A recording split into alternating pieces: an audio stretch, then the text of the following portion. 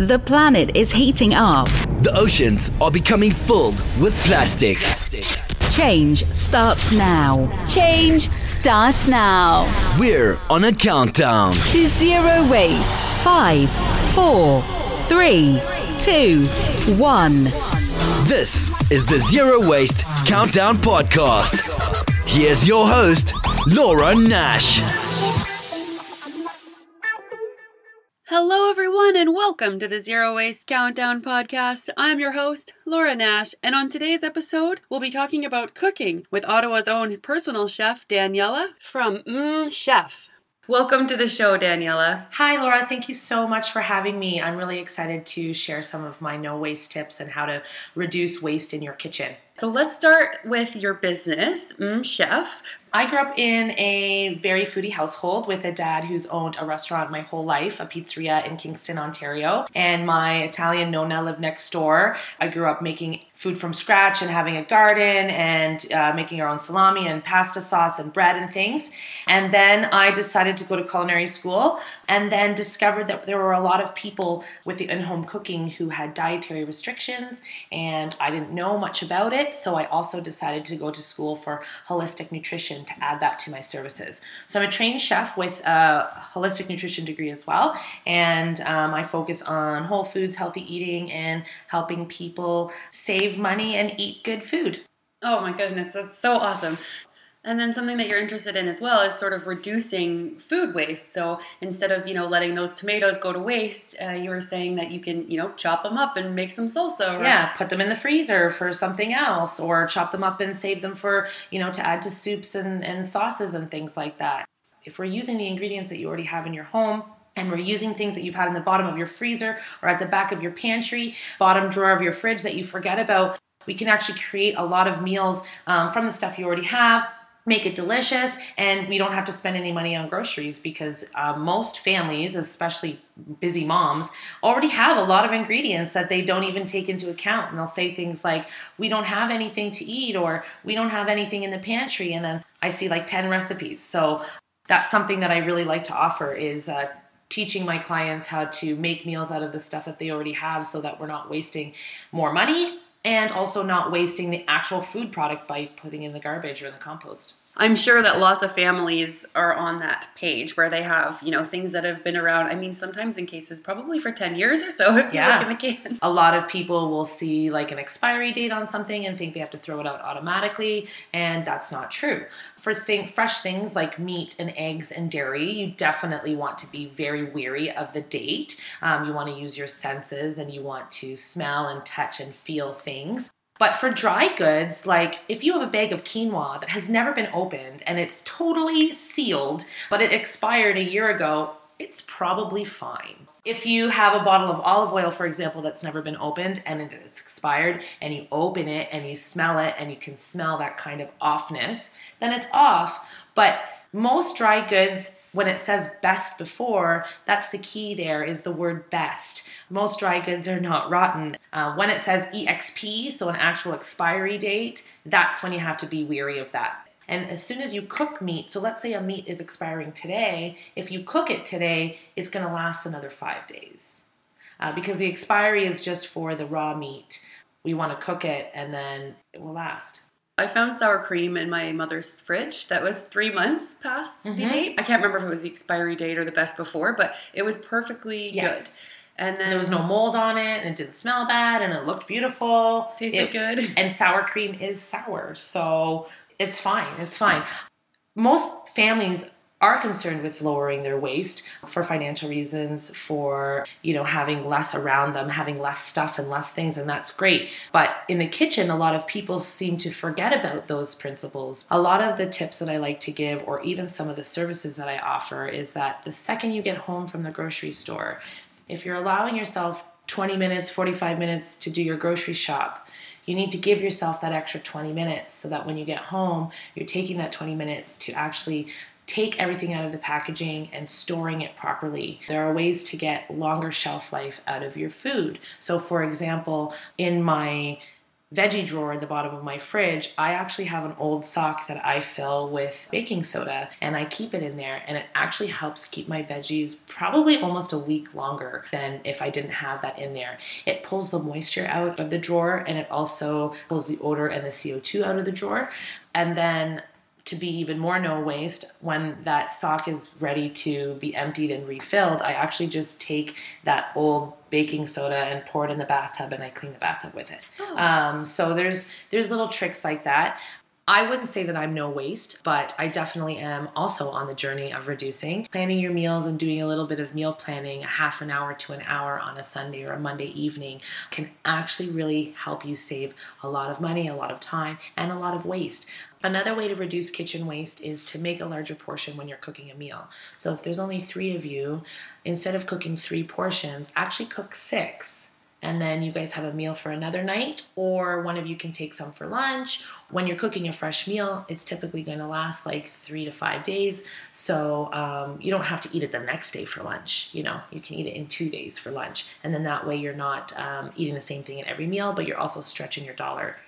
That's, I think, the trick is to not just eat it all in a row. So maybe make a giant pot of soup and then put a jar in the freezer and then put a jar in the fridge, and then maybe not eat it the next night for dinner, but maybe the next night after, right? So it's all spread out, because otherwise we get sick of food quite quickly. Like when our carrots come up in the garden, my son actually stopped liking cooked carrots because we just had them way too much because we had so many to go through. We can do things like with the carrots and tomatoes and things like that. You can do things like grate them and put them in the freezer for later. Like cooked carrots, I'm thinking you can make a carrot soup, you can make a carrot jelly, you can make carrot muffins, you can make a carrot loaf. So many things. Not everyone is like me and has a food brain. I can see an ingredient and see 5 or 6 recipes. A lot of people don't have that. If you type in the ingredients that you have with a comma in between, even into Google, recipes with the ingredients that you have will come up. So let's say you come home and you're looking in your pantry and you think, I don't have anything. You do. Just type in the 5 or 6 things that you have with a comma in between each item and push enter, and a whole bunch of recipes that have those ingredients in them will pop up for you. So there's other ways to save food waste by using resources like the internet, or thinking about how we can switch things out. For example, if I had a recipe for a cauliflower soup, but I have a broccoli that's going bad, I'm going to use the broccoli. Or if I have a recipe for sweet potato muffins, but I have carrots instead, I'm going to use the carrots. We were talking about fresh herbs earlier. One of the things I was saying at the talk at New Grocery is in the summertime, we all have this influx of crazy amounts of herbs, or even when you buy a bunch of parsley at the grocery store in the summer, it's like 3 times the size as a bunch of parsley that you would buy in the winter. Yeah. And a lot of people let their herbs go bad, and they just end up throwing them out. I like to put them in the blender with a little bit of olive oil and a couple cloves of garlic, and then I actually fill ice cube trays with them. Keep them in the freezer, and then you have little perfectly sized portions of herbs that you can add to a salad, or add to a frying pan, or add to a sauce or a soup. Or I have a couple favorite mixes. I have 4 that are my go-tos that I usually always have in my freezer. So the first one is just garlic, olive oil, parsley, and salt. Then the second one that I usually do is olive oil, garlic, basil, and salt. And then I always have a chimichurri, which is literally whatever herb that you have, any herb that you have, all in the blender together with some lemon juice and olive oil. And then I always have an Asian one on hand, actually. So I do sesame oil with cilantro, garlic, and ginger. Oh, that's a good idea. And then put them in the freezer. And then you actually have perfect portions for like veggie stir fry. Right. Or even like maybe rice, or if you're making quinoa or something, you in and flavor it up. Exactly. And herbs are pretty easy to grow. That's a great way to keep them all winter. And then you have access to fresh herbs without having to pay $3 or $4 for a little pack at the grocery store. And then it comes in the plastic, right? Like they have beautiful herbs at the grocery store, but they're usually in that plastic container. Exactly. Something else you can do is you can actually freeze mason jars too. So what people don't realize is that the mason jars that have a curved top, you just don't fill them past the curve.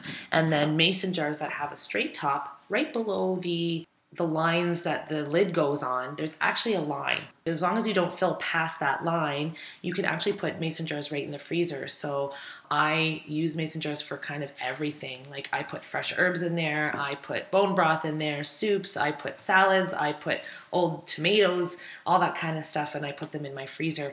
And then you just take the jar out and leave it on the counter, or put it in the fridge, or you can put it in the oven, you can put it in the microwave. It kind of is super diverse. Like you can really throw it in your purse and bring it with you if you want to put a salad in it. Or I use coffee in my mason jar. I also have a blender. It's actually just a Hamilton Beach, like $16.99 blender from Canadian Tire.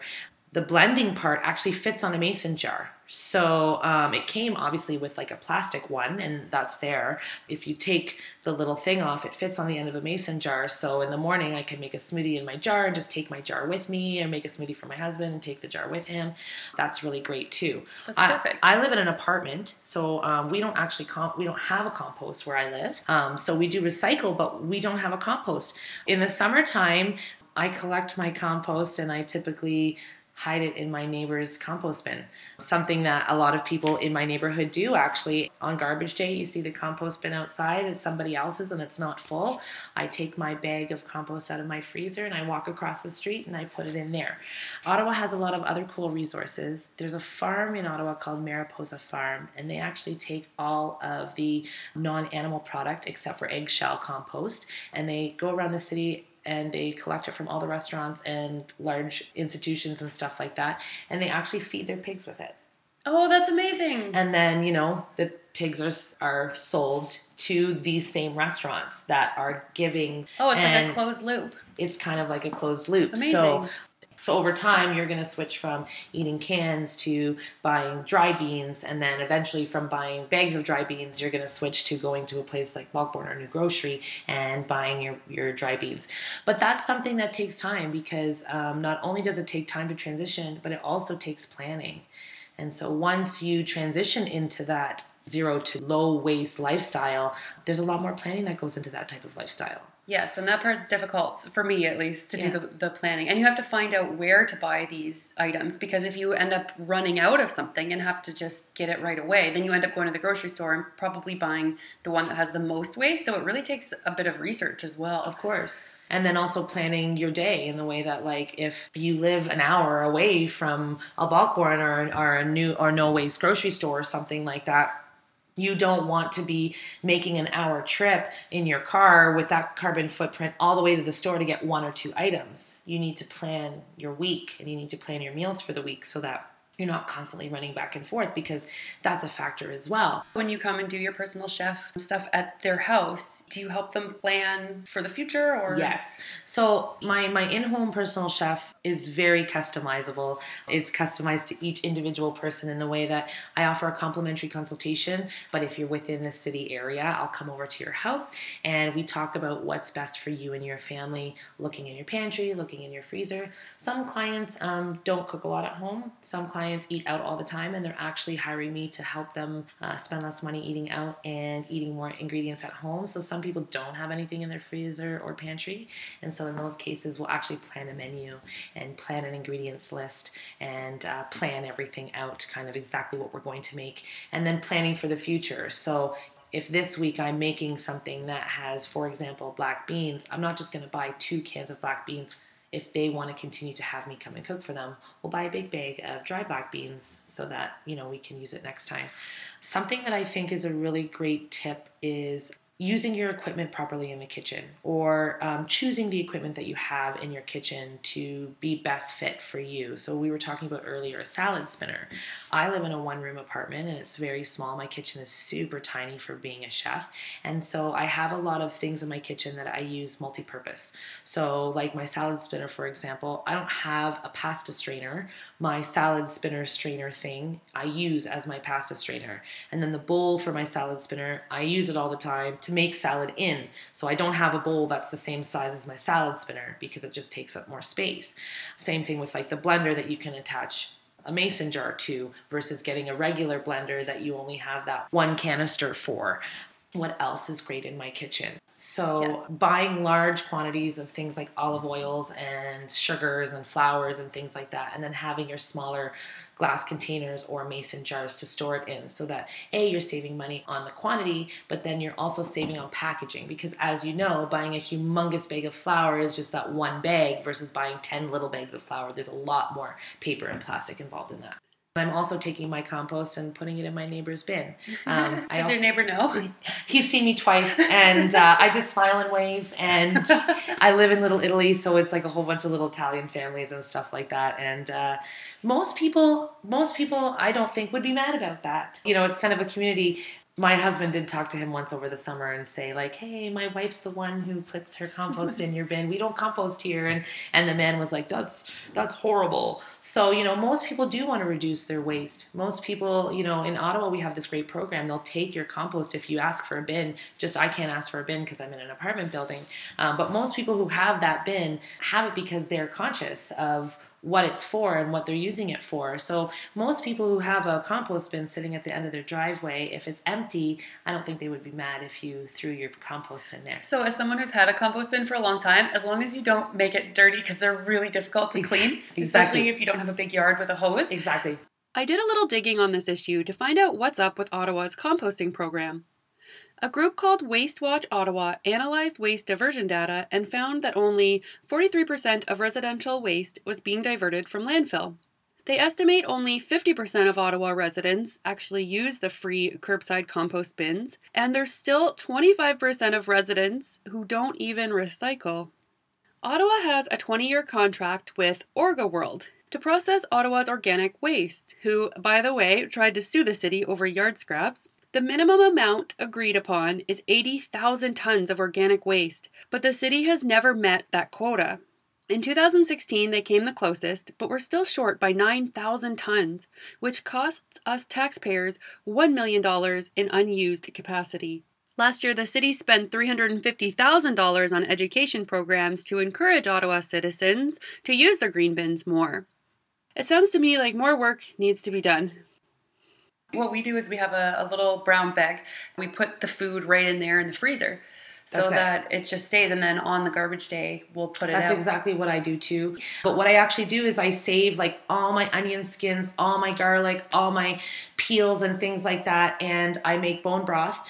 I don't buy just the 2 chicken breasts that I need. I actually buy the whole chicken and I break it down and I save all of the insides. I keep them in the freezer and then I make big batches of bone broth.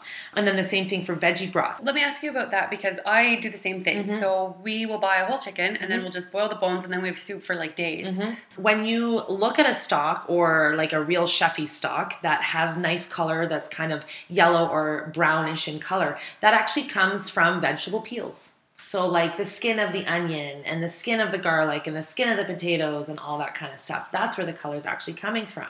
And a lot of people spend a lot of money on stock. You go to the store and you spend $2 to $5 on 1 liter of stock. And in reality, most of the stock that you're buying at the store is all of the leftover, peels and things that the company isn't using, and they're turning it into stock and selling it to you.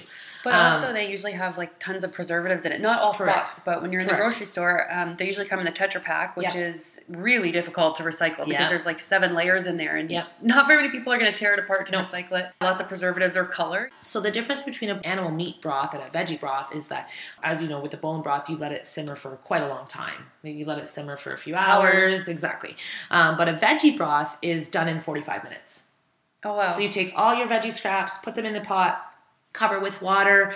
What's like the best stock you can make? Give me an example of like everything you'd put in a veggie stock. A veggie stock is always made with a base of onion, celery, and carrot.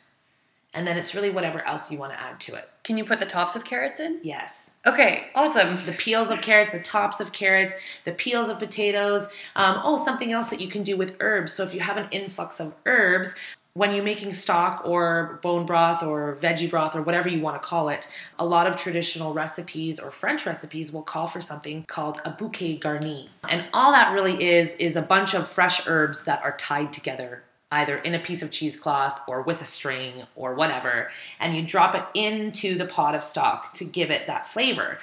Even like parsley stems and things. So stems that you're not going to eat. Stems, when you're making those little ice cube trays, you're not going to put the stems in. You can take those stems and actually save them, tie them up, or put them in a little piece of cheesecloth or in an old piece of sock or something like that. And you actually just drop them in the pot. You can actually even use a bouquet garni when you're making like anything really. Like if you're making a soup or you're making a tomato sauce or you're making anything with liquid, really, you can take one of those bouquet garni things and pop it in and add a whole bunch of flavor to your meal or to your stock. That's amazing. So when you're making a stock, you generally would want some skin, so garlic, onion, and then if you have carrots or celery or something like that, it's like a root vegetable, I guess you'd say. Basically. And then I would assume salt is always needed, right? Yeah. So the way that I do my stock is I don't salt it, and then I store it unsalted so that whenever I go to use the stock in another recipe, you're adjusting the seasoning. On my meal service, we sell bone broth for helping to build collagen and all that kind of stuff. And for a lot of people who order from my service, they may have a dietary restriction or they're sick. Bone broth is really great for helping to heal and stuff like that. So I leave it unseasoned, and then you can season it yourself, or like if I'm making a soup, I'll season the soup, of course. What's great about bone broth is that, again, I sell mine in mason jars. So you get the mason jar and then there's no toxicity. You can reuse the mason jar to put the soup back into the mason jar. A program that I offer with my meal service too is for every 12 mason jars that you return to us, we'll give you free food. Oh, wow, so that's awesome. Something else like a snack or what have you. So yeah, jars are a really great way to store your food, but also your stuff. So I buy a lot of tomatoes from Italy that come in little jars and things like that. And my husband actually took 12 jars and put a hole in the lid of each one, and he screwed them into the bottom of my cabinets, underneath my cabinets beside my stove. And I have spices that live in these small jars, and they just screw right into the lid that is like attached to underneath my cabinet. That's so smart. And then you can switch them out. And then his next project is in the bathroom. He wants to do it underneath our cabinet so that when you open the cabinet, you've got all these jars that have like cotton balls and swabs and all those things that take up space, and they can be in jars. And these aren't mason jars that I've purchased. The ones that I've purchased are nice, and I keep those for my coffee and stuff like that. But my spice jars are like old tomato jars from Italy, and Dijon mustard jars and stuff like that we just screw into underneath my cabinet. When you're not using them, the jars are kind of like hanging there. Yeah, almost. that's such a good zero waste idea. Yeah.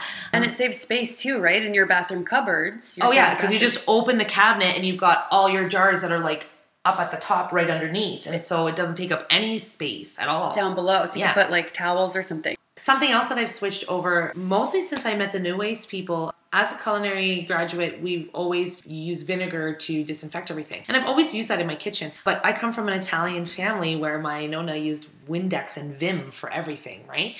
Since learning about toxicity and going to school for holistic nutrition and having pets and stuff, I always wanted to move away from that. But sometimes you think things don't work. I can't get my whites white if I don't use bleach, or I can't get that clean if I don't use that product. But I'm learning that's wrong. I'm learning that there are little tricks and tips to using really affordable ingredients and really low toxic ingredients that actually work better than bleach and all that other stuff. So when I talk about my spray bottles underneath my sink in my kitchen, none of them are purchased spray bottles. They're all spray bottles from the dollar store that I filled with my own stuff. So one of them is just pure vinegar, super strength vinegar. One of them is half vinegar, half water for just like wiping up simple stuff, cleaning my wooden cutting board, stuff like that. And then one of them is water, vinegar, and peppermint oil so that when you're cleaning the bathroom and stuff, it doesn't smell just good. Like, Have you ever used lemon? Can you use lemon? Yeah, you definitely can use lemon. Would the lemon ever go bad in the water? Because I see it's in a lot of ingredients for cleaners. Mm-hmm. So, yes. For example, if you're cutting beets on a wooden chopping block and you've got pink stains, you can squeeze lemon juice right on it and let it soak in and scrub it off, and it will take the color away. Oh. But I've never used lemon long term. What you can do is you can buy lemon essential oil. Mm-hmm. Or you can use lemon oil in with your vinegar or what have you, and that will work well. Usually when you're buying a product that has lemon in it, it's usually the oil. It's usually not the fresh lemon because it's going to go bad. Yeah, it seems like baking soda and vinegar are sort of the staples of cleaning. Buying big containers of vinegar and big boxes of baking soda reduces your cost, reduces the environmental factor on like the actual environment, and then also reduces like even your waste because you've got large quantities of it and stuff like that. It reduces your trips to the grocery store if you're buying a massive amount. Some of my clients, they'll share me or they'll share shops. So you are a family of 3, and maybe your neighbor is a family of 3, and maybe the guy across the street is a family of 1 or 2, and you guys can order large quantities of things together. So ordering, a huge bag or box of rice, and then the 3 of you split it. And then for 3 families, you only have 1 bag of waste, stuff like that. And some of my clients will do that with me. So for example, I'll go over and cook at one person's house, and instead of only cooking for 2 or 3 hours, I'll cook for like 6 or 7 hours, and then 2 families are splitting the food, splitting the costs, splitting the ingredients, splitting all that stuff. Having a personal chef come into your home and using all of your reusable containers and all of your casserole dishes versus getting takeout all the time also helps. So not only can I help you save money on your grocery bill and your eating out bill because I'm cooking the food in your home, but I can also help save you money and environmental factor on waste. That's awesome. I love too when you don't have the plastic actually touching your food, because a big thing with me and why I found out about why plastic is so bad is I didn't want my son exposed to BPAs. Yes. And like freezing and heating is the best way to get BPAs into the food, out of your container into your food. Exactly. So like, if you're heating something in the microwave in a flimsy plastic container, you might want to just put it in a bowl. Right.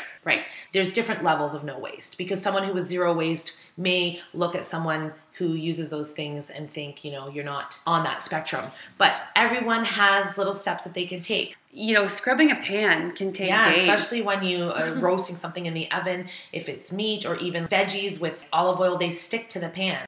And who wants to scrub that? We learned actually with Jay Brandis, who was the scientist who found a whole bunch of Teflon in the bottom of the ocean. And I asked him, how is this getting there? Because the only use I know for Teflon, it comes from pots and pans. Yes. And I try and stay away from those. So I use just like stainless steel pans and pots. And sometimes I have to soak them for a couple days. And then I'll do what you said with the baking soda. I'll just throw baking soda on that pan that's like black on the bottom and leave it for a day, put some vinegar in it, and I'll repeat. So sometimes it takes me like 3 days to clean a pan, which is pretty annoying. Yes. So it can be a lot of work.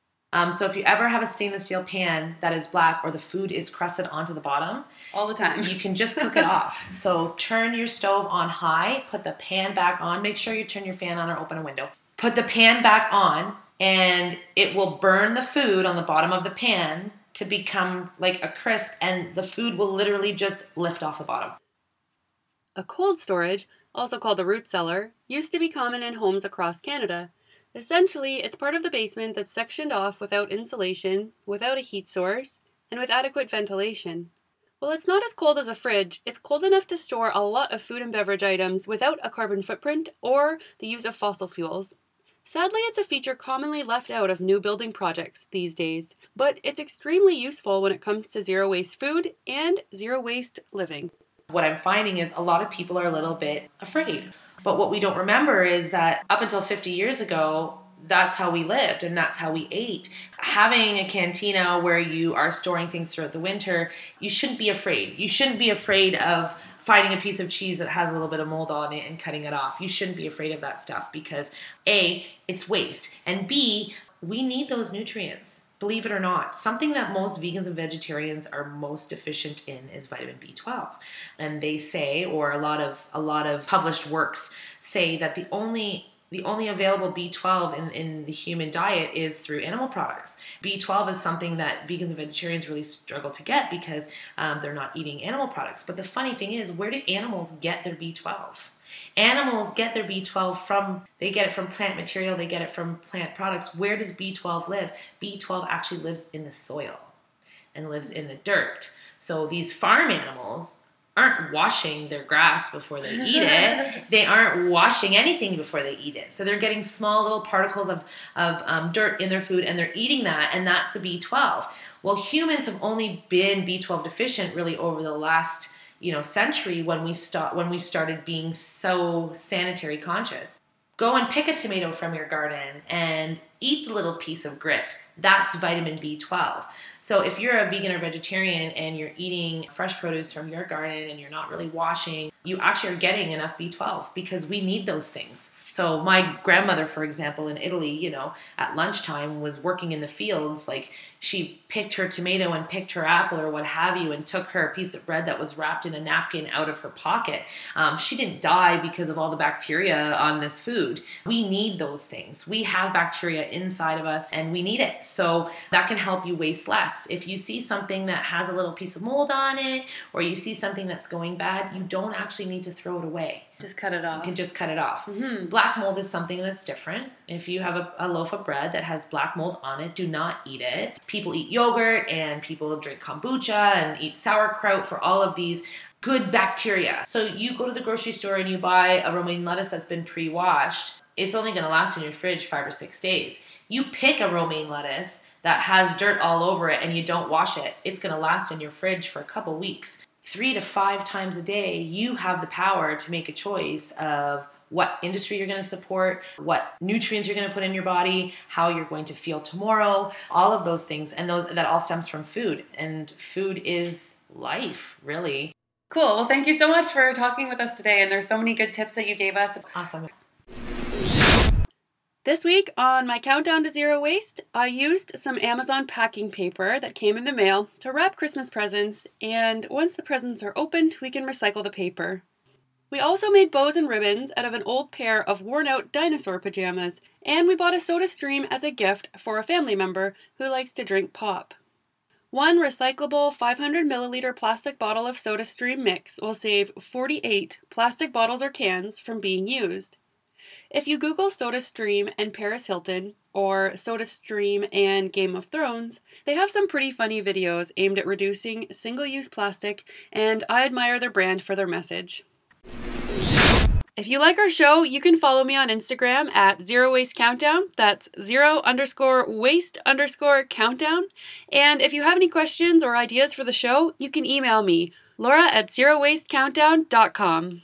Change starts now. This is the Zero Waste Countdown Podcast.